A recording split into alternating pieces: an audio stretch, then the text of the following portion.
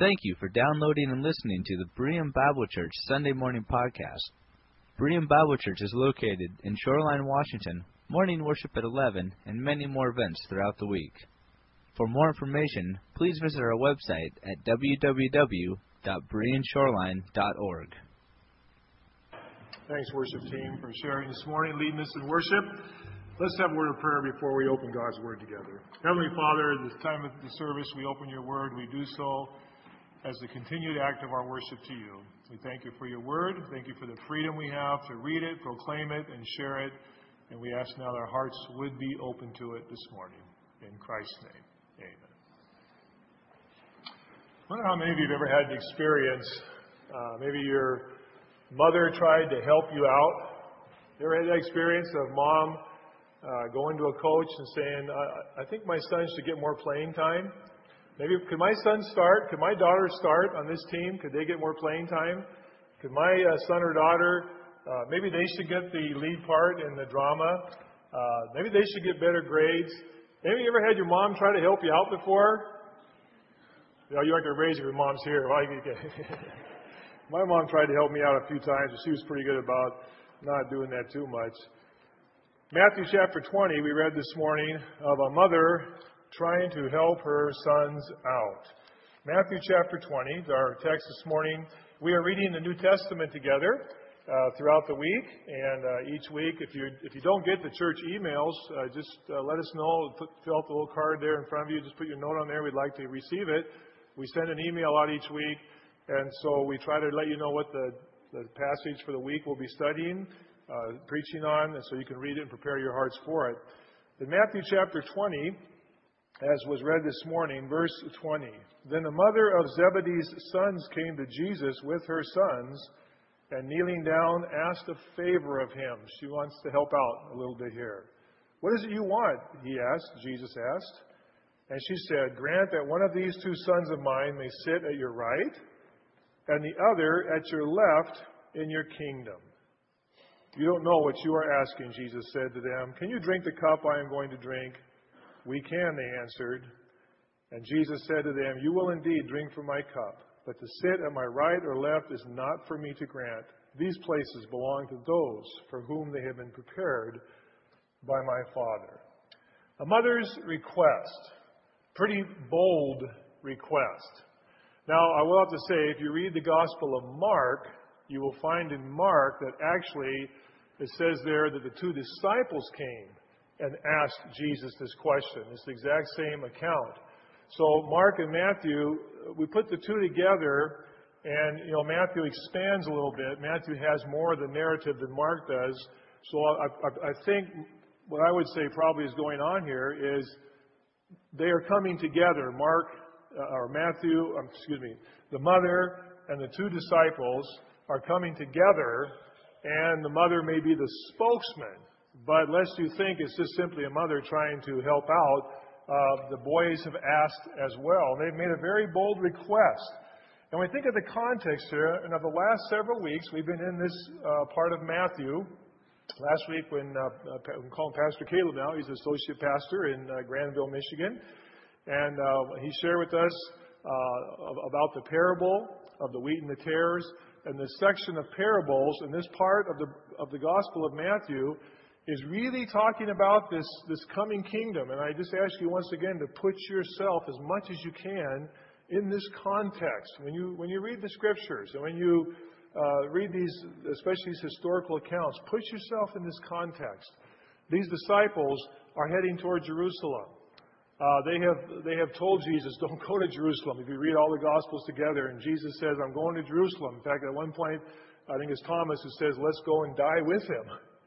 And so they know it's dangerous. They're going to Jerusalem.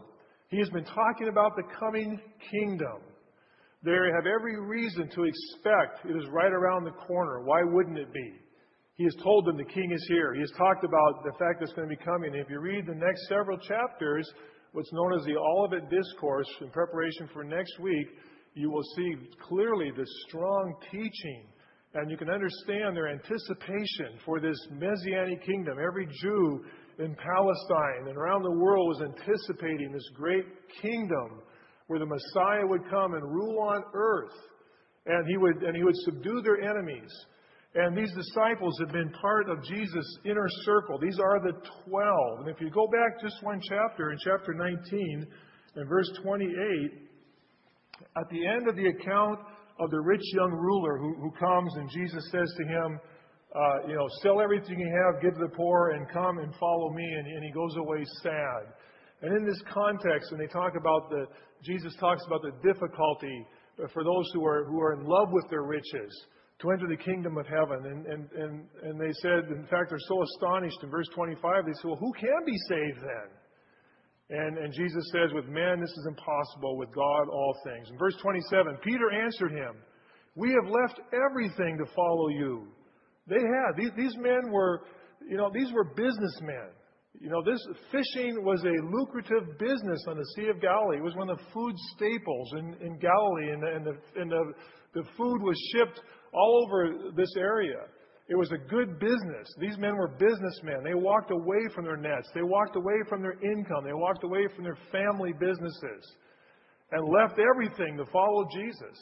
They left their income. They left their security. As Madeline said, to let God direct and to let go. These men let go of everything. Matthew walked away from his tax collector's booth. And it was a good business, a lucrative business. And Peter says, Lord, we've left everything. What is it? Well, look what it says. What then will there be for us? What's in this for us?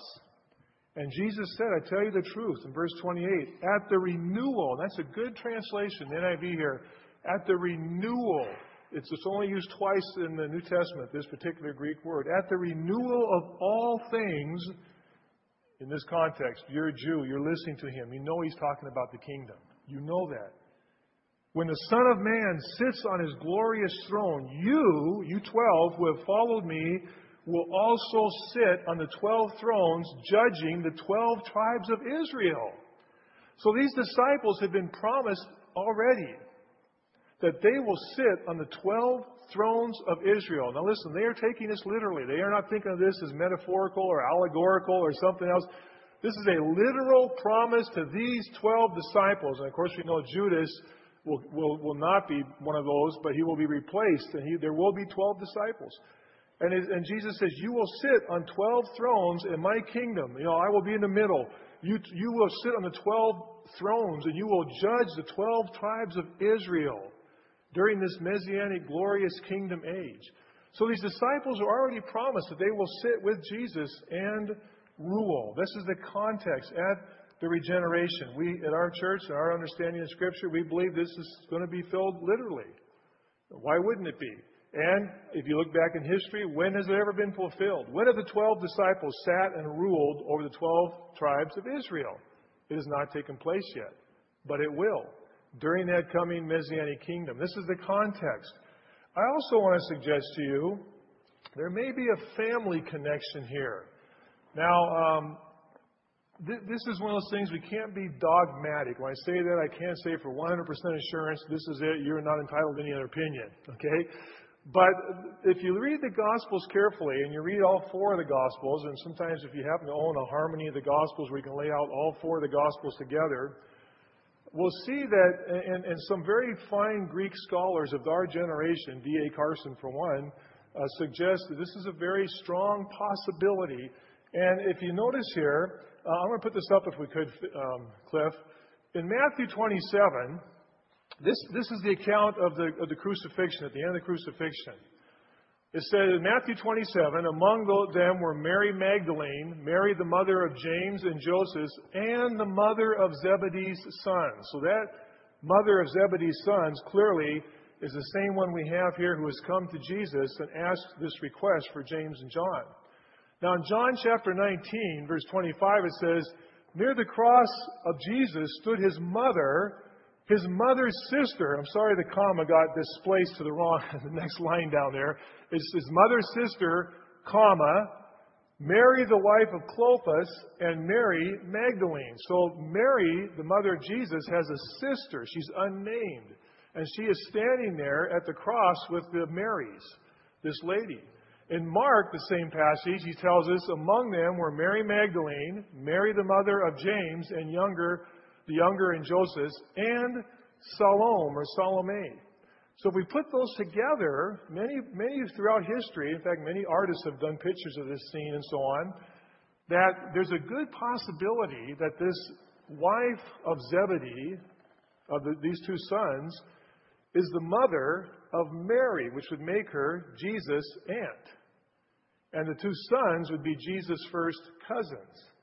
Now again, I'm not going to say that with 100% assurance, but there's an unnamed sister of Mary at the cross, and putting those together, many Bible scholars feel that is this woman we're talking about.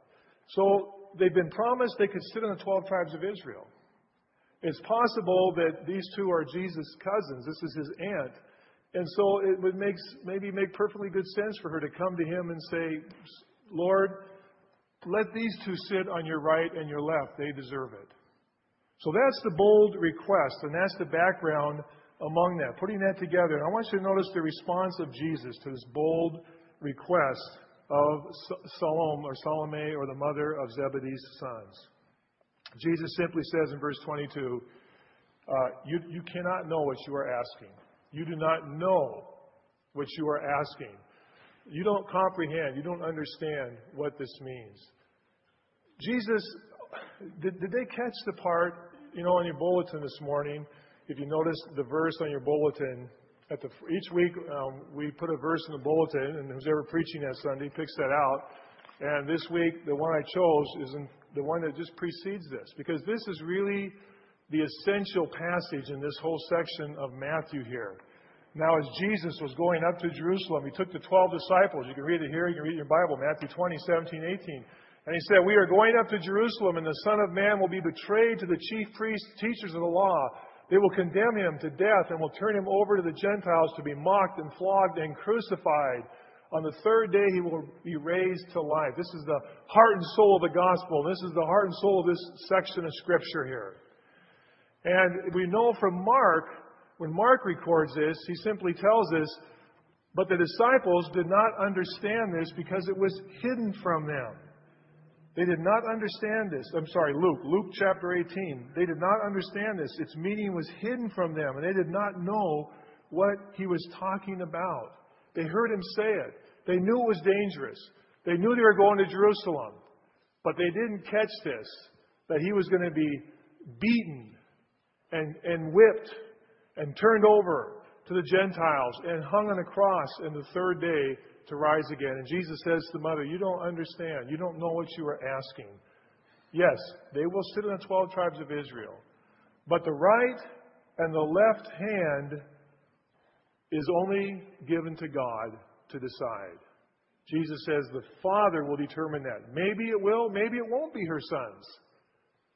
But only God the Father has that right to decide this glorious kingdom, who is going to sit on either side during this kingdom. And then Jesus says to them at the end of verse 22, can you drink the cup I am going to drink? In the Old Testament, the cup is oftentimes associated with judgment, with retribution. This cup is the cup of suffering, the cup of death and punishment that Jesus is going to suffer. We read in the Bible about the cup of God's wrath being poured out. And the cup of God's wrath, as it will, were poured out on Jesus Christ as he hung on the cross of Calvary and died. And Jesus says, do you know what you're asking? Are you willing to go with me through this whole thing? Are you willing to partake what I'm going to partake with my cup? Can you drink of the same cup?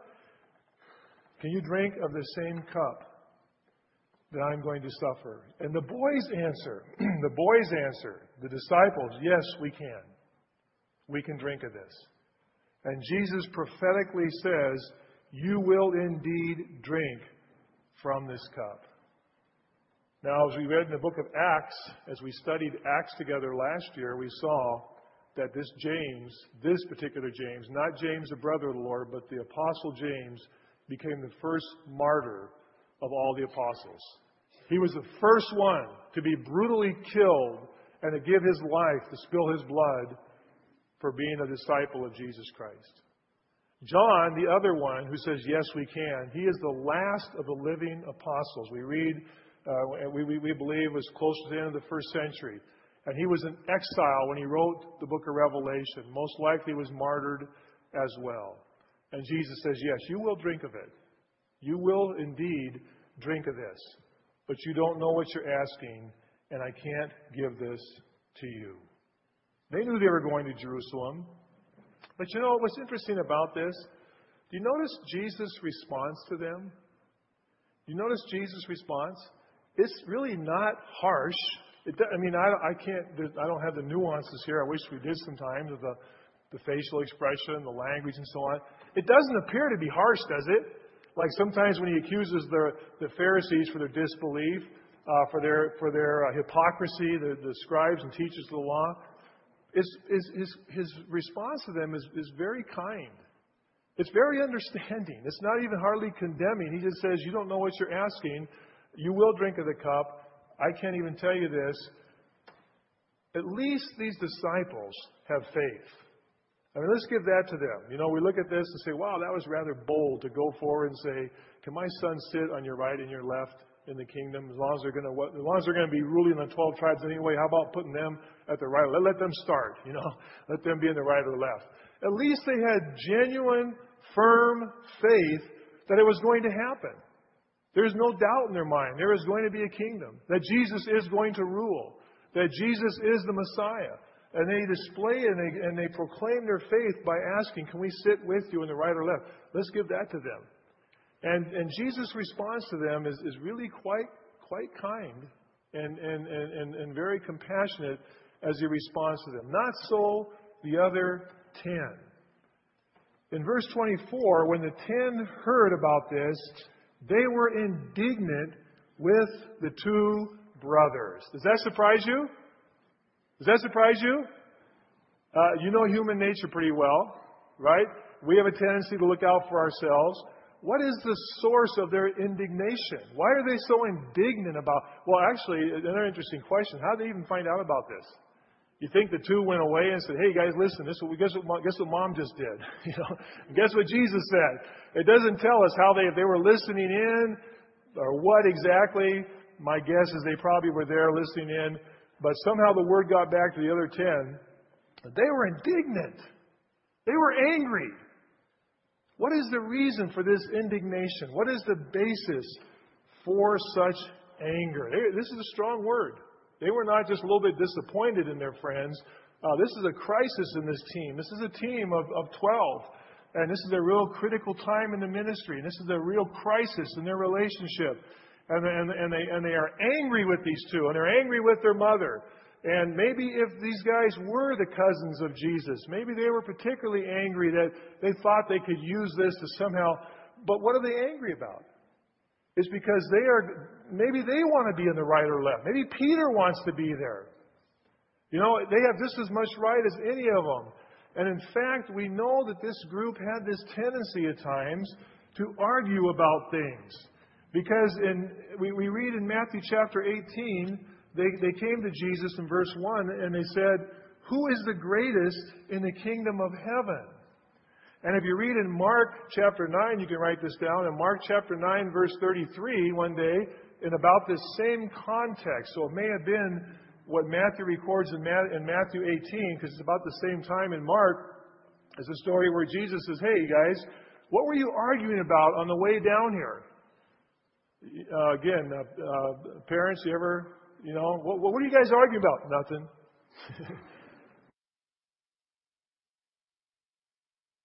Christ as the coming Messiah. And on the eve of that, just before that, is this crisis. And I want you to notice how Jesus responds. Jesus responds to his disciples. It's a very, what we used to call this, I remember in Christian education, we used to talk about the teachable moment. You know, there are moments when something comes up where it's a real opportunity to teach something. The context just lends itself to teach something. This is a very teachable moment. Jesus could get angry with them. Jesus could scold them. He could put everything in order real quickly. But notice his response to them. After they were indignant, and Jesus called them in verse 25. And he says this, listen now. You know that the rulers of the Gentiles lord it over them, and their high officials exercise authority over them. That is, of the Gentiles. He's talking about the Romans here. Not so with you. Now, what are we not to be like? This teachable moment, Jesus says, listen, all of you know full well what it's like to live under Roman authority. If you study the history of humanity, democracy, as we understand it, is a relatively late development. Yes, it has its roots in Greece and so on, but they had nothing compared to what we have today. And this is common throughout history, and it's common in many places of the world. In fact, just reading yesterday, it was in the Wall Street Journal, a response to an article about the severe persecution of Christians around the world, especially in the Middle East and in Asia today. Severe persecution. We heard about it at Fidelia at the Salmon Bake on Thursday from Shreen and Gulshan's parents as they shared with us about the work in Turkmenistan. And it's interesting how it's pretty quiet about that. You don't hear much about that. You don't hear much about the persecution of Christians and pastors that are in jail and people being killed for their faith and their ministry. Jesus says, you know what it's like. Those in authority make the decisions and you take it. You live with it. You have no recourse. Those in authority and are layers of authority and they lord it over you and they tell you what to do and you do it. You have no recourse. And Jesus says you're well aware of how this works in the Gentile world. But here's the example that I want you to follow. Verse 27. Well, verse 26. Not so with you. Instead, whoever wants to become great among you must be your servant.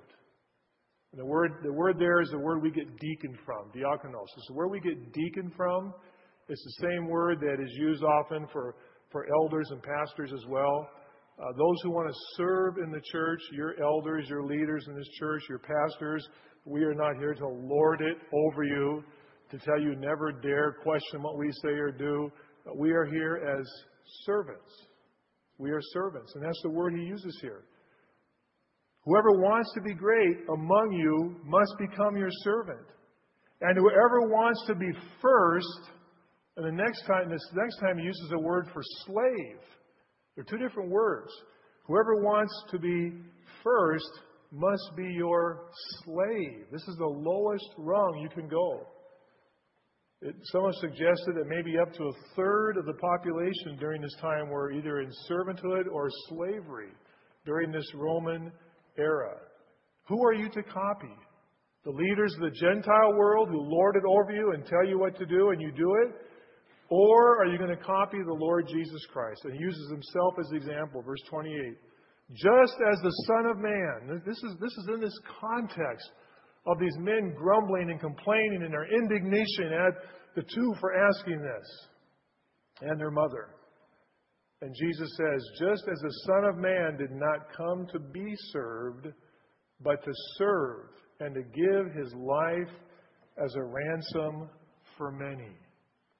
The next thing that happens is two men that are blind receive their sight. Blindness over the nation of Israel is a big theme in the rejection of Christ as Messiah. And then the next thing is Palm Sunday, where he comes to present himself as the Messiah, but coming to die on the cross of Calvary first to offer himself for our sins. And it's in this context, at this critical moment, this teachable moment, that the Lord Jesus Christ says, listen, you have a choice. You can be like the Gentile leaders, or you can be like me.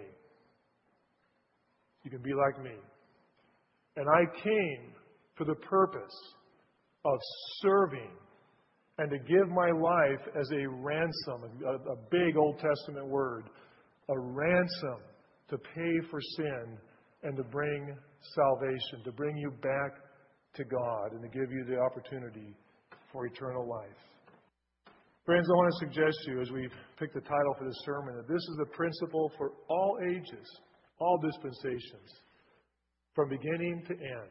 You will find this key principle in the Scriptures of God's people, that we are called to be servants and to be humble. Did you listen to the passage?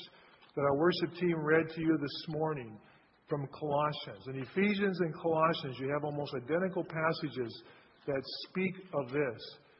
In Colossians chapter 3, as was read to us, therefore, verse 12, as God's chosen people, holy and dearly loved, clothe yourself with compassion, kindness, humility, gentleness, and patience. Bear with each other. Forgive as you have been forgiven.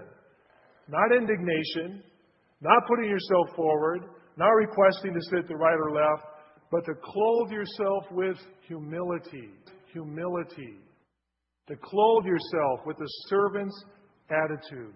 And in the book of Ephesians, this is a key theme as Paul takes what he teaches in chapters 1, 2, and 3, those wonderful doctrines that he teaches and unfolds.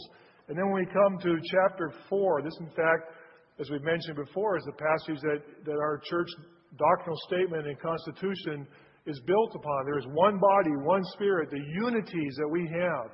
But preceding that, he says, as a prisoner for the Lord, I urge you, live a life worthy of your calling you have received. You want to be worthy of the calling we have as Christians. We call ourselves Christ ones, Christians. How are we worthy of that calling? Look at the first thing he says. Be completely humble and gentle. Humble and gentle. Listen, friends, the Apostle Paul said, we are servants of Christ to the Corinthians for your sake. Paul says in Thessalonians, we do not take advantage. Paul was an apostle just as much as the others. He was the apostle to the Gentile world, he clearly says. And Paul says, yet I did not make use of this role, this title of apostle, but instead we became your servants for the gospel's sake, for the sake of the Lord Jesus Christ. And this morning, I want you to take this home with you today, friends.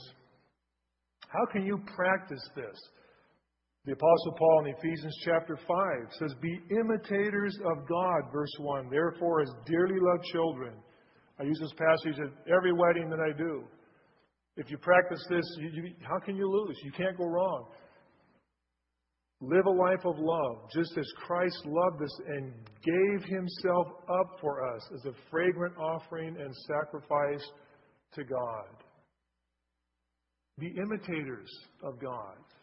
Live lives worthy of the calling of Christian, of Christ one. And how shall we do this?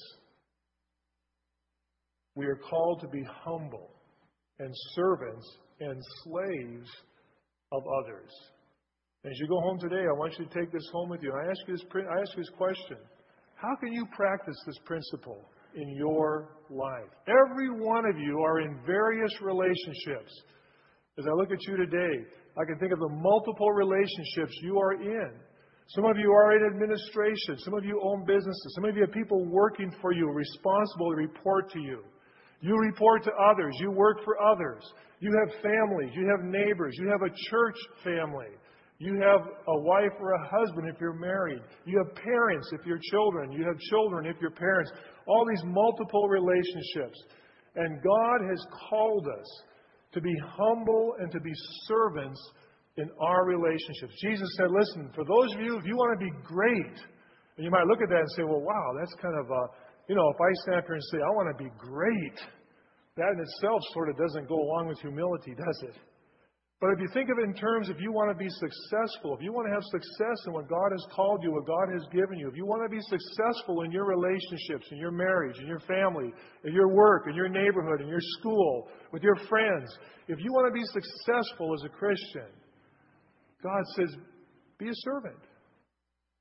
Listen, friends, this would not connect with the world, the first century Greco-Roman world that they were in, because this was demeaning. If you think about it, if you're an employer, if you're an administrator, if you have people that work for you or under you, if your goal is to help them be the best they can be and to be successful and to treat them, to do what you can to help them be those kind of people, you will be successful in what you do.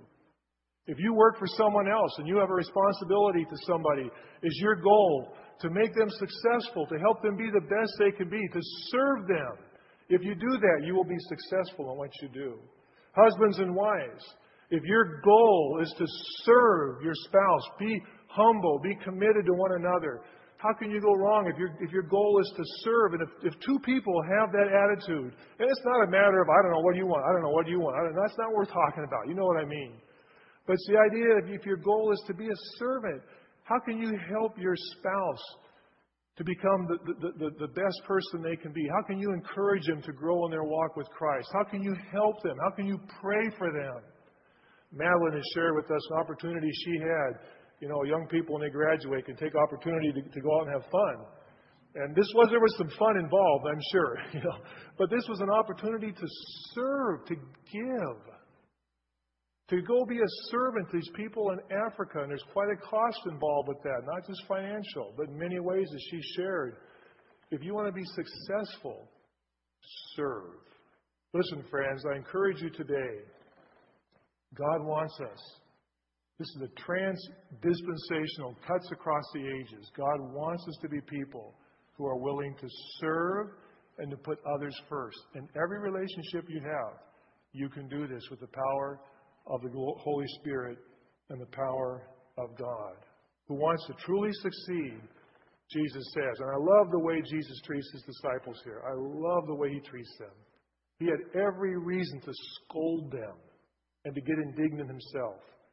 But with all of them, the 2 that ask and their mother, the 10 that are indignant, he pulls them aside and he teaches them. Listen, if you want to succeed, you be like me.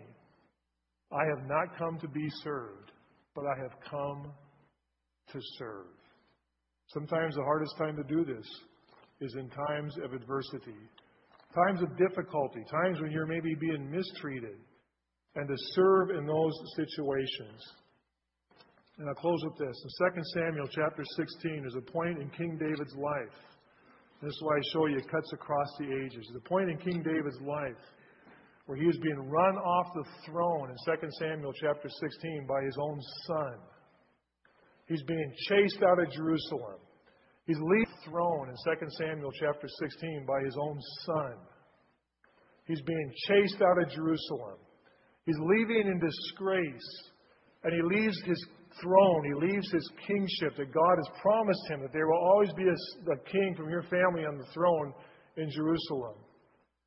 And as he's leaving, in verse 5, as King David approached Bahurim, he's leaving with his soldiers and his close group around him. He's being kicked out of his throne. A man from the same clan as Saul's family came out from there. His name was Shimei, son of Gerah. And he cursed as he came out. And he pelted David and all the king's officials with stones. All by himself. This guy's unarmed, except he's throwing stones at David and David's officials on the right and left. And as he cursed, he said, "Get out, you man of blood, you scoundrel. The Lord has repaid you for all that you've done. He's handed you over." In verse 9, Abishai, son of Zeruiah, said to the king, he has an army around him. He's leaving his throne, but he has his bodyguard. He has those loyal to him. And Abishai says, "David, why should this dead dog curse my lord the king? Let me go over and cut off his head." He's throwing rocks at him and swearing at him and cursing him. And David just keeps on going. And this guy says, "Okay, David, I'll take care of it. I'll go." And the king says, "No." He says, "What do you and I have in common, you sons of Zeruiah? If he is cursing because the Lord said to him, 'Curse David,' who can ask, 'Why do you do this?'" And David said to Abishai and all of his officials, "My son, who is my own flesh, is trying to take my life. How much more this Benjamite? Leave him alone. Let him curse. For the Lord has told him to do this. It may be that the Lord has seen my distress and repaid me with good for the cursing I am receiving this day." And he kept on going. And the guy kept following him and throwing rocks at David and his soldiers. How humiliating for these soldiers who had led David into victory to have rocks and cursing from this goofball up in the hills who they could go up and cut his head off like that. And David says, "No." He says, "Maybe God's told him to do that." And you notice what he says? He puts it in God's hands. And he says, "Listen, maybe God will see my distress," in verse 12, "and repay me with good for this cursing I'm taking this day." It's easy to be a servant when things are going well. But especially when people are not kind to you, when that person above you or below you at your work is making your life miserable, when that family member, maybe even a spouse, child, a parent, neighbor, fellow student is making life difficult for you, that's the time especially that God has called us to be imitators.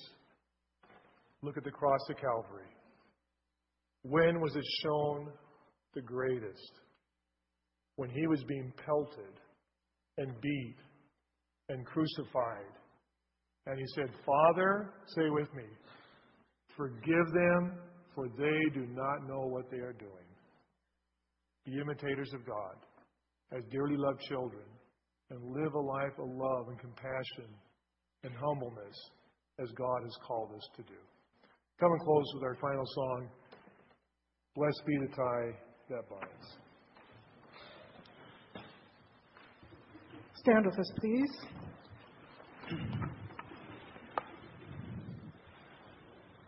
Our Heavenly Father, we indeed thank You this day for the privilege of being called Christians, Christ-ones. And Lord, we pray for the strength and the insight this week to live a life of love and of service to others. May we truly be servants. May we follow in the footsteps of our Lord Jesus Christ. And the Apostle Paul has said, follow me as I follow Christ, to see how He served, how He gave. And Lord, we pray for that Spirit in each of our relationships this day. And Lord, I pray if there be a person here today as we leave this place who has never received Christ as Savior, that they would open their hearts to the good news, the gospel of Jesus Christ, that Jesus died on the cross to pay for their sins because He came to be a ransom and to serve and to give His life. And He offers them eternal life today. And friend, He offers you eternal life and forgiveness for sins if you would say yes to God. I encourage you this day to come and talk to me after the service. I'd love to step aside and pray with you. Receive Christ's forgiveness for your sins. Bless us as we leave this place, when we go forth rejoicing in the joy of our Lord Jesus Christ, the communion of the saints. We leave this place. Amen.